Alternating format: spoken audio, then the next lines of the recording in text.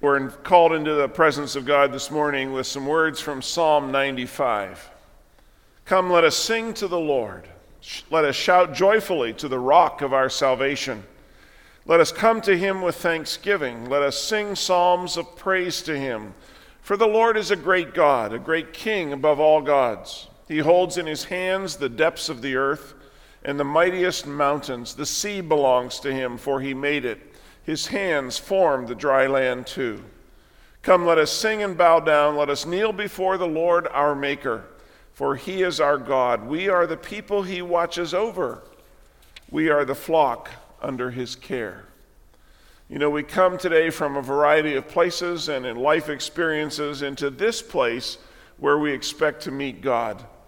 And we're called into the presence of God himself. And we know that we are the flock under his care. So what a rich spirit in which to begin worship today. Let's pray. Oh God, who is here in this place even now, empower us to praise you, not with words and actions which come from outside of us, but from within us. Dwell in us fully so that we may sing to you with all of our being. Fill us with a sense of your joy that we might actually delight in your worship. Focus us on your self-giving love, which is above every love we've ever known. Oh God, who is here in this place even now, make your love real to us this day. We pray in Jesus' name. Amen. This Sunday is the third week of a teaching series that we've been doing called Shaping the Future. And it's a series specifically designed for the first part of this new year. I know that a lot of us make resolutions about things we'd like to change in our life at the start of the year, and mostly they're pretty superficial things, and we avoid the deeper issues that often have us in its grip. And one of those struggles, I think, is around making decisions, maybe especially big decisions, God-honoring decisions. Making decisions is part of the natural rhythm of life. And there are little things that we choose on a daily basis, but then there are other things that tend to be spaced out over time. Maybe it's changing a career, maybe planning a family, maybe buying a home. Whatever those are big things that we naturally want to put more thought into. So whether we choose one option or we choose none, we still make a decision. And that's what makes decision making so difficult. If we're going to make one choice or the other, we want to weigh all the options. We want to make sure we get it right. But sometimes along the way, in our desire to please God, we forget about something called God's grace and God's mercy. And enveloped within the fold of God's grace and mercy is a space where there is love and there is hope and there is forgiveness. And I think we all totally need that. God knew that when he created us. He doesn't pull us away from those moments when, we're trying to find our direction in life or we're trying to make the right decision. He wants us to be faithful to work with him, to complete the work that he has started in us as his creation. And I've discovered over the years that God always wants to reroute us back into the center of his will. That's just the way God works. So we're going to talk about last couple of weeks, we've talked about decision making and how decision fatigue fits in and the illusion of perfection that we talked about last week. And this week, we're going to talk about a process for making God-honoring decisions in our life. And we'll get to all that in just a couple of minutes. Let's pray together. Gracious and loving God, you are the source of all wholeness and forgiveness and mercy. So may your Spirit be with us today to heal those who today are torn, those who are here who are feeling broken, those who are fragile. Enable us, O God, through the gift of your steadfast love to remember who we are and whose we are. And in your love, may we be true and faithful disciples of your Son, Jesus Christ, our Lord, in whose name we pray. Amen. Most of us, I think, want to make good decisions in our life. And most of the Christ followers I know want our lives to reflect the life and the plan that God has for us. But some of us struggle to figure out God's direction, making decisions that we feel are truly in line with God's will and God's plan for our life is not an easy task. For some of us, making any decision is not easy. We mentioned 2 weeks ago how decision fatigue is a problem for us because we have so many options out there in front of us today. There are times when it's hard to make a decision at all. And we become overwhelmed, we procrastinate, we become paralyzed by the number of decisions that we have to make. But we also struggle to make decisions sometimes because we don't want to make the wrong decision. We fear that a wrong decision will derail our life. All around us we see people that we assume are living perfect lives. At least their life looks better than ours. So we begin to think that perfection is attainable if we just make the right decision and move in the right direction. And last week we called this the illusion of perfection. And this too makes it hard for us to make any decision at all. But studies have identified a third problem, that is that the emerging generation has when it comes to making decisions. It seems that many of our kids have spent their childhood not having to make significant decisions.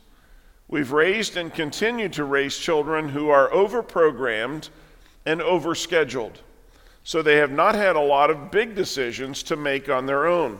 They simply do what they're asked to do and go where they're directed to go.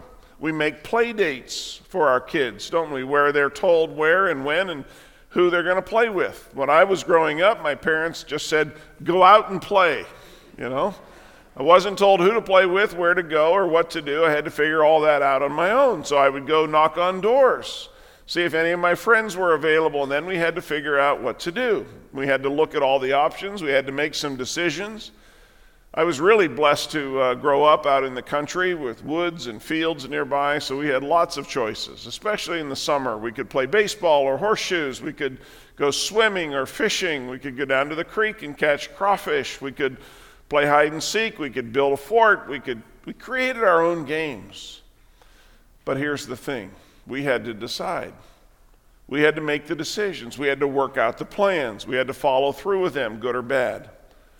And I know today we don't, and sometimes can't, just send our kids out to play anymore. The world has changed. So we schedule them for sports, we schedule for music, we schedule for dance, and yes, even playtimes. And when we program their lives, they don't have to make a lot of those big decisions, which means they're not learning how to make those decisions. So making decisions gets harder and more difficult as they get older. It becomes a real challenge. The emerging generation also struggles with decision making when it comes to careers. Now, please understand, this is not an attack on any one generation. It's information from a variety of studies that is designed to help us to understand why today some have such a difficult time making decisions. My parents' generation grew up in the days during and following the Depression. And that generation was told to get an education if you could, but get a job. And many of them did. They stayed in that job for 40 or 50 years. And whether they liked the job or not, they wouldn't leave. They wouldn't have thought of changing jobs and careers. My generation comes along and we're told to get an education and choose a career that we'll enjoy, and we do. But we begin to get dissatisfied with our work, so we often shift careers in order to explore new pathways in life. And what the emerging generation has been told and what they have embraced is to first and foremost do what they love. Do what they love to do. And then make a difference in the world, and while you're at it, make a lot of money doing it. They've been told that they can have it all. And since very few opportunities in this life allow us to really do all three, some fear making any decision because they don't want to compromise. They don't want to make the wrong decision. They don't want to settle for less. And this goes back to that illusion of perfection. There are very, very few jobs where you can do what you love, make a lasting difference in the world, and make a lot of money at it. But many people are holding out for just that while living in their parents' basement. See, decision making is difficult. but we're looking at how to make good decisions that we can trust, decisions that are in line with God's plan and God's purpose for us. And today I want to share with you a process for decision making that can truly lead, I think, to God-honoring direction in our life. And the process comes from the life of the Apostle Paul and can be found in Acts chapter 20. Here in this story of Acts chapter 20, the Apostle Paul is in Ephesus. Ephesus was a city that he loved, and he was working with people that he loved. And together they've done some amazing ministry, some amazing work in this city. And Paul is happy there where he is. But Paul is sharing with the church leaders his decision to move on. And in the New Testament book of Acts, we read these words. And now I am bound by the Spirit to go to Jerusalem. I don't know what awaits me, except that the Holy Spirit tells me in city after city that jail and suffering lie ahead. But my life is worth nothing to me unless I use it for finishing the work assigned me by the Lord Jesus, the work of telling others the good news about the wonderful grace of God. Now, in these words of the scripture, the Apostle Paul shares with us 4 steps in the decision-making process when it comes to following God's direction. And the first step is to listen for the Spirit's prompting. While Paul loved where he was and could have stayed there, he was doing good work there, he was compelled by the Spirit to go somewhere else. Another translation says that Paul, as a captive to the Spirit, was going to go to Jerusalem. Captive usually means being held against our will. But Paul was willingly being held captive by the Spirit. The Greek word here implies being bound, being wrapped up by the Spirit of God and led in the direction that the Spirit wants you to go. And while we may be happy where we are, we must be open to the sudden, compelling feeling that God has something else for us ahead of us. I can think of a few times in my life where I felt compelled to do something more with my life. One of those times was in 1996 when I was invited to go back to school to start a 3-year doctoral studies program. Another time was in 2009 when we began the 180 Turnaround Conference and started trying to help churches all across our state to focus on health and vitality. See, each of those times were seize the day kind of moments when I felt God compelling me and our church to move in a new direction, to make something more happen, to decide to move in new directions. In the last couple of years, there have been some other profound moments when I felt the Spirit of God compelling me to make a decision. After a conversation a year ago with the district superintendent about the current struggles of the church in St. John's, I said yes to the idea of adopting that congregation and inviting them to join us as a second campus of Redeemer Church. That decision has led to a merger that I think has already given new life and a new spirit to what God is doing in and through us in this community.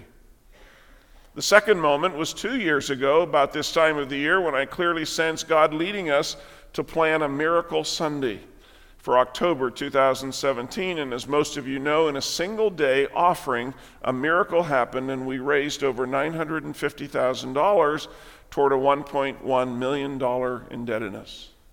And I was reminded through that event how important it is to listen to the Spirit's prompting, to be ready to move in a new direction.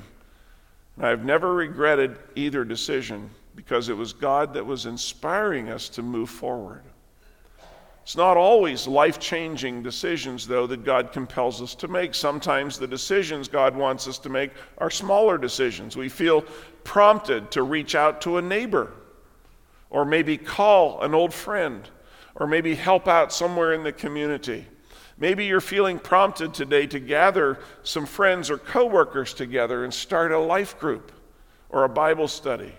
Maybe the Spirit is prompting you to step out in faith to donate money or time to one of our many outreach projects. Maybe you're feeling compelled by God to go on a mission trip with our team next summer to Pittsburgh, or take some time to actually serve those in need.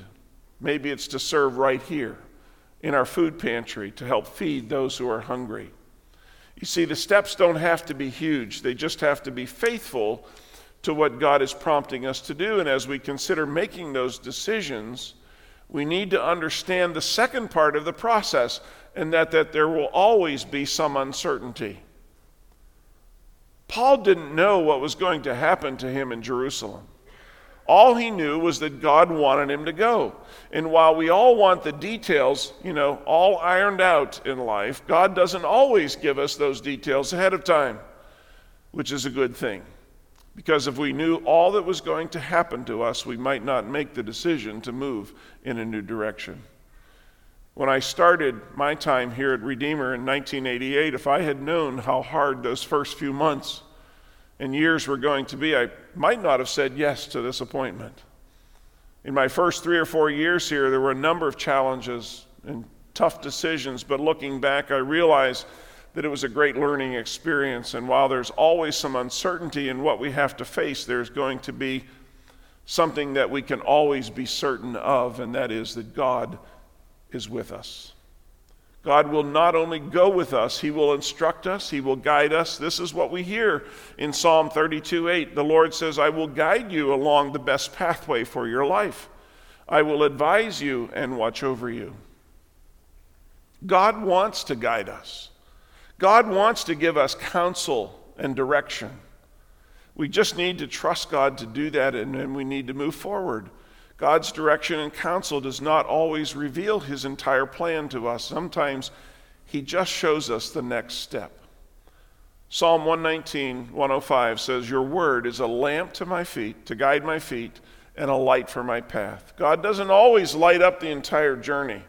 He doesn't shine a spotlight into the future. Sometimes God simply shines enough light to help us take that next step. It's kind of like traveling through the fog. We simply walk as far as we can see, and then we trust God that God's going to lead us where we need to be. What this tells us is that the only real plan we need to move forward is to be faithful to what God is asking us to do today. We may not have the plans for the next 5 years or the rest of our life, but we don't have to have those. We just need to be faithful to live today. And while uncertainty is always a given, we have enough certainty in God to take the next step. Which leads us to the third point, which we will always have some predictable resistance. As we move forward with God's plans, there will always be resistance. Paul knew that hardships were facing him. He knew that prison was waiting for him. There was going to be resistance, but he moved forward in faith. Doing anything significant in life comes with resistance. The problem we have is that too often we see resistance as God calling us to stop because God is not in that. Too often we buy into the idea that if we're in the center of God's will and moving in God's direction, then everything in life should be easy for us. Tell that to Moses. He led the people out of Egypt. God was giving them the victory over the most powerful nation in the world at that time. And then what happened? They hit the Red Sea.